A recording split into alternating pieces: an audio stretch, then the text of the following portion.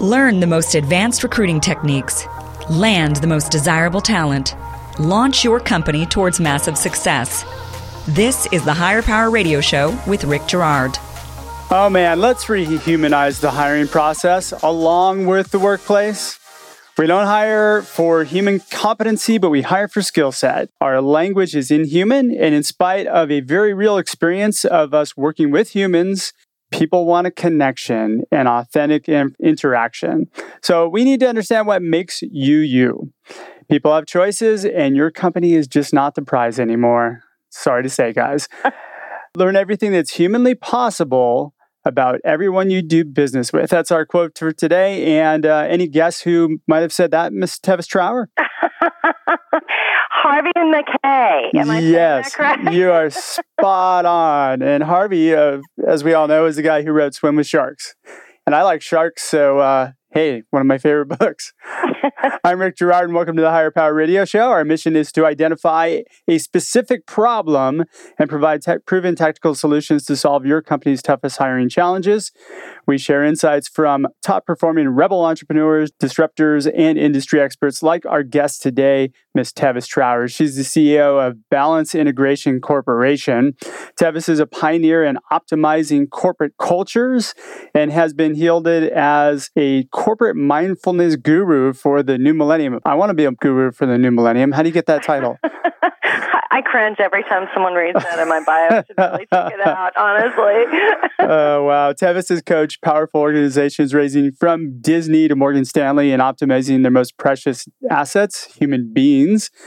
And she's headlined executive events with the Harvard Business Review, Bloomberg, Google, and has been featured in media outlets like Forbes, Business Week, Fortune, CIO, and you have to add the Hire Power Radio Show and podcast onto here, which makes her our perfect expert for today's topic. Tevis, welcome to the Hire Power Radio Show. Happy to be here. Thank you, Rick. Yes. All right. So I'm excited. We're going to rehumanize the hiring process, which it needs to be done, right? So somebody's got to do it. We're going to start here. 30 minutes or less, right? In 30 minutes or less, we're going to do that. Yeah, it's going to probably be about 10 minutes. All right. But if we can accomplish just a little bit, then I'm happy. How about you? I'm in. All right, cool. So we're going to cover why it's important to rehumanize the hiring process. We're going to talk about changing the mindset by shifting the language. And then we're going to talk about the formula for a successful shift. So why do we even need to rehumanize the hiring process? Yeah, right? Like everyone's talking about AI. I mean, why don't we just have a bunch of computers, a bunch of robots do the whole thing, right, Rick? I mean, there's got to be a good combination of both, I think. But the fact is that AI can't really hire somebody, can it? Well, not yet. So far, no. There are definitely people that are working on AI assessment tools, but so far, the jury is that I've heard of is out that actually drives up efficiency. But I think it's a good question. I mean, why does it matter, right? That we humanize the hiring process. It's kind of funny that you got to ask yourself if everyone's talking about humanizing the work experience, right? That the expectation, and rightfully so, the expectation, the more hours we're giving to work, the more of our life it consumes, especially with 24/7ization of accessibility to us as a worker. The question is, at what moment does the work experience begin? And I think you and I would I know. Pick me. Pick you, Rick. When does it begin? It begins at the first interaction with the company, even when they read your job description or somebody reaches out to you. That's when you need to start. Exactly. Yeah, I'm glad you picked me. Thank you. Well, gold star for Rick. Woo! The funny thing, you've read 8 zillion job descriptions. I've read 8 zillion. Everyone paying attention to this podcast probably has. Sure. And you got to ask yourself, how many of them actually sound like a human being? Yeah, none of them. They all sound like most job descriptions. I need 5 years of this, 4 years of this. You'll be doing this, that, and the other thing. And here's a gallon of homogenized milk. Go. Yeah, exactly.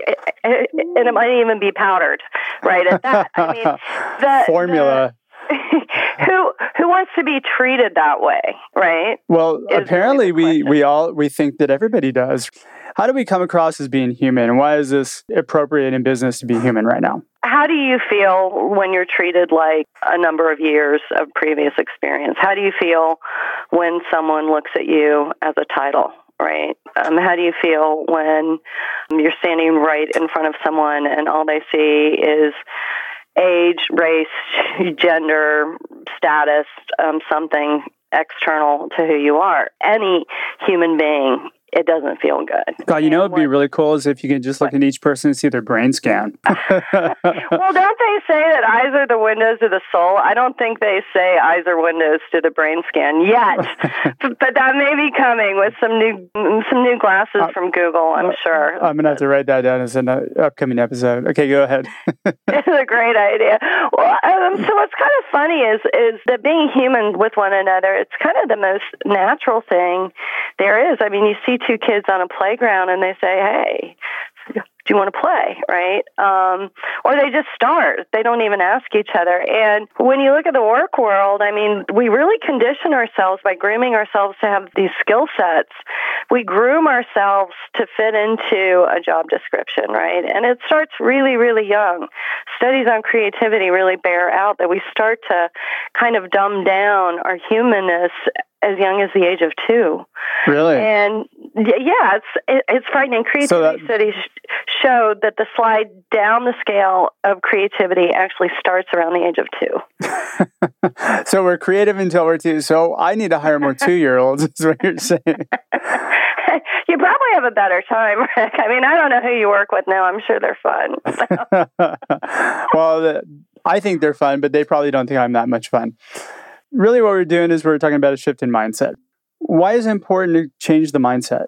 Well, first and foremost, I mean, if we've been dumbing ourselves down to take ourselves to work, I mean, everyone's talking about employee engagement. And if one more person quotes the Gallup study, I think all of us are going to throw up or something. So oh, you mean the one that says 71% of people are disengaged in the current roles? Yeah. I didn't say it. No, you did. Blah. No, I'm joking. So there's a reason for that, and that is that imposter syndrome is not just because we're not the dominant class, right? The power structure within the organization. It's actually because most of us are parking so many aspects of ourselves, our passions, our personalities at the door because we think we have to fit in, and that's just a recipe for really dead corporate culture. It's a recipe for burnout, low contribution, no fun, no passion. It's not the 2-year-old. Let me back up. Does not do that, Rick. So you mentioned imposter syndrome. What is that? Imposter syndrome is when we feel like a fake, when there is some part of ourselves that when we go to work, we don't feel that we're truly self-expressed, that we're truly being authentic. And is that due to a lack of creativity or ability to tap into your creative side? Well, that's a medium step. I would say the lack of creativity, the lack of authenticity actually comes from fear. And fear comes from feeling like if we don't conform, if we don't check X, Y, and Z boxes and be like the cultural assumptions we bring into what the organization is, then we're not going to be safe and we're not going to be accepted and we're not going to succeed. Yeah. And when you go into that part of the brain, it triggers that fight or flight syndrome. Then that's when you close up and run away. Crawl under the desk and cry. Yeah, well, yeah. Run into the bathroom and get into a stall and stare at your social media for some kind of affirmation. If you're going to hire someone, the arguments I've heard is that it takes about 2 years to get someone up to speed, right? Oh, I don't know if it takes that long. Well, according to Columbia University, it takes 2 years? 2 years to truly get someone up to speed. God, that's a huge time investment. It's a huge time investment. And not only that, but let's say most real working teams are somewhere around 10 to 20 people, right? Think about the cultural impact of one shift in personality or one unengaged or poorly connected it's huge. Personality. If you have one person who's disruptive, I had a team when I built one of my first companies up that we were doing okay, but we had one person on the team that wasn't a team player, that was very counterproductive to everybody else. That person quit. And the moment that person left, the production of the team went up 300%. Oh my God. I'm actually not surprised. And completely avoidable, completely manageable by creating a hiring process in which the human beings doing the hiring are present and human with who they are talking to. That poses another question. I mean, really, when you think about the hiring process, you're hiring a human being, you're not filling a seat. You're bringing that personality into your culture, and that personality should enhance your culture rather than just, suck away from it. Well, yeah, we talk about a culture all the time, and we have all these cultural statements and mission statements, and and then we have cultural programs and policies, et cetera. But the reality is that culture happens by virtue of what kind of conversations are we having. And when our conversations don't encompass the humanity inside of us, you've got a dead work experience. And I know that in a talent economy, which is what we've got, if I've got the skill set, I've checked all those boxes, and I'm choosing between a company that makes me feel like a human being and feel like who I am is a contribution, I'm going to go there over someplace that all they know how to ask me is, where do I want to be in 5 years? One of my favorite questions of all time. To humanize the recruiting effort means touching people and talking to people. Too often we judge people based on a piece of paper, what is on a resume, rather than taking the time to make the phone call to talk to the person to find out whether or not they're good. And as a result, a lot of companies end up hiring the wrong person or passing on really, really good people. You're listening to the Higher Power Radio Show. I'm your host, Rick Girard, and right now on the phone with us today is Tevis Trower. She's the CEO of Balance Integration Corporation. So we're talking about how to rehumanize your recruiting and hiring efforts, shifting the language so that we can begin to shift the mindset, because this is something that you taught me and I was really impressed by. I loved it. So enlighten us. Yay. Well, everybody take a deep breath. So a lot of our language within HR and within corporations is really inhuman, right? So we do spend all this money to create a value statement, et cetera. But meanwhile, so much of our language is around human assets. Well, it's almost like we separate the humanity from the recruiting process. If you have a whole different language about recruiting. So it's not really a opportunity, it's a job description, right? Or it's not a person that you're hiring, or a head count, right? It's not really... It's a seat. It's a role. When you're hiring people, you call them candidates. Well, which is kind of funny because you think about what makes someone feel seen and valued. Like you walk by a baby carriage, it's not like you're going to bend over and say, what a fabulous little candidate you're going to be one day, right? It's like maybe we should. Well, that would be horrible. Now I feel bad for the 2-year-olds, Rick. But this whole notion of head count, seat, right, it doesn't really talk about, this is a work community. This is a community of human beings who come together to get stuff done. There are a lot of companies in tech that define their culture and build it that way, and I think that they do humanize it pretty well. But I don't think it's permeated out to the rest of the world yet. I think it definitely has not, and I think that... Why not? Well, because we still have a lot of corporate structures where the notion of humanity has been relegated to HR, right? The notion of the work experience has become or has always been a task that someone in benefits or, right, a generalist is supposed to clean up all the messes that happen because of our business practices. And until you start to see within broader corporate structures that the task of being human is not just HR's job, it's everyone's job, I think that's going to persist. All right, so how do we do this? How do we do it? How do we shift it? The audit of the language obviously comes first, and I think that that we create a job description, oftentimes in partnership with HR, and we talk to our team. I think it's really interesting when we talk to our teams about who do we need, that a question of who do we need, right? And it's a question of we. It's not just something that's created in a vacuum. So being able to really audit it with that in mind, I think is important. And then throughout every step in the hiring process, you should be paying attention to the language that you're applying to it, because these are humans, and your humans are going to be judging the human that you bring in. So I think you hit on something really interesting there. It's who do we need, not what do we need, because what do we need is typically the question is asked. Yes. Who do we need? And then followed up with why. Why do we need that? Exactly. And I think when you can hit that, you're in a really good spot. Yeah.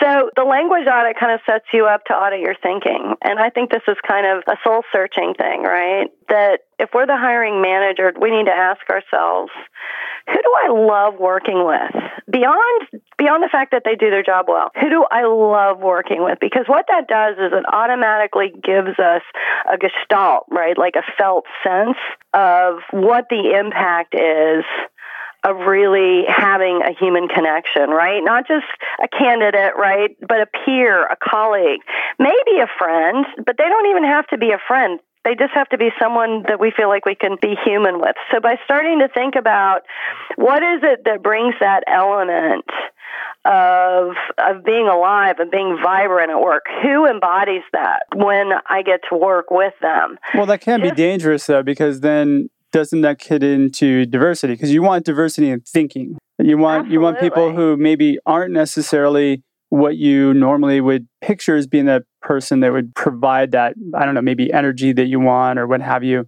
You don't want 17 of the same person. Oh my God. Yeah, that's like, how googly are they? We start to build an echo chamber. Well, I think that's why it's really important to not hire just for liking, right? We aren't talking about liking someone. But that's what happens.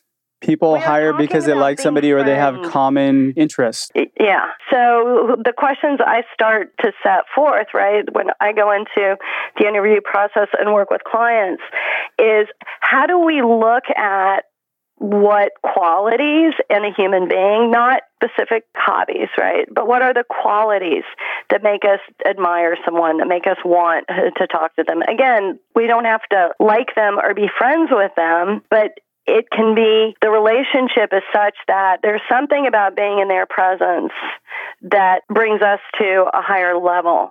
And I think that's a question we have to ask about the people around us. It also has to be a question we ask about ourselves, right? What is it about myself that I love that I can bring to work every day? Like, what parts of my personality am I really happy that I get to express? Now, this isn't to create a rubber stamp. I think you brought up a great point about that, Rick. It's not to create a rubber stamp.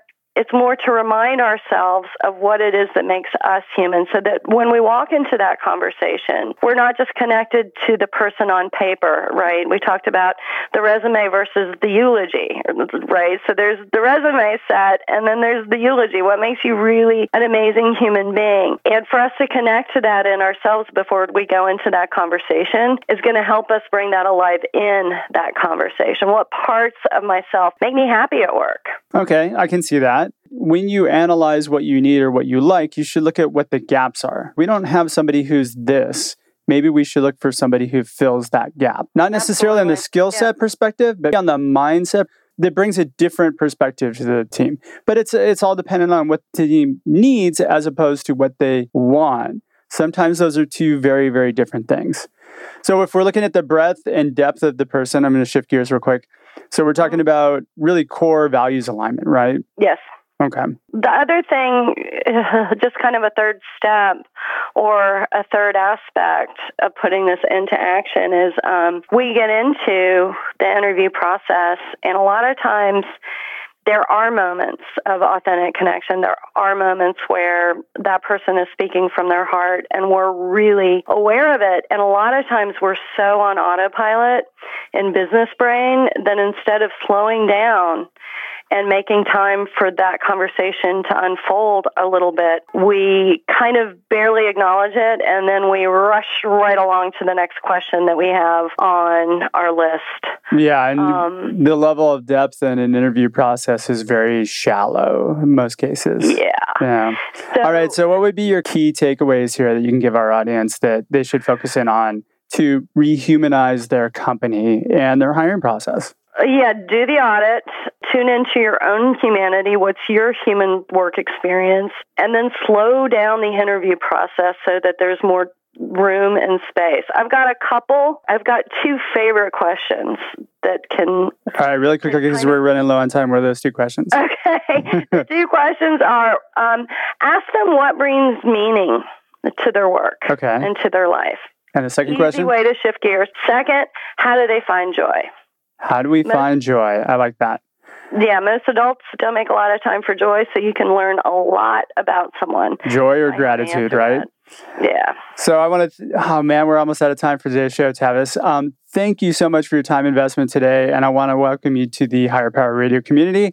Now, I'm sure some of our listeners would love to find out more about you or reach you. How do they find you? They can find me on Twitter at Corporate Yogi. They can find me at www.balanceintegration.com. I'm on Facebook under the same, and you can also get us on LinkedIn. So we're pretty much everywhere. All right. Well, I want to thank our listening audience for tuning into this week's episode of Higher Power. Quick thanks to our team, our engineer, Paul Roberts, our producers, Andrea Ballin, Shanti Ryle, and Ayla Gerard. She's our creative director since she's a little over 2. If you're listening to the podcast, please subscribe, rate, and review. We need your feedback to up our game and bring more highly valuable content to you. You can join the Higher Power Radio community at power radio.com, or you can follow me on Instagram because I only have 33 followers on Instagram at RickGerard1. Tune in next week. Our guest is going to be Eric Huberman. Eric is the founder and CEO of Hawk Media. I'm your host, Rick Gerard, and you have been listening to the Higher Power Radio Show. Aloha. Thank you for listening to Higher Power with Rick Gerard on OC Talk Radio.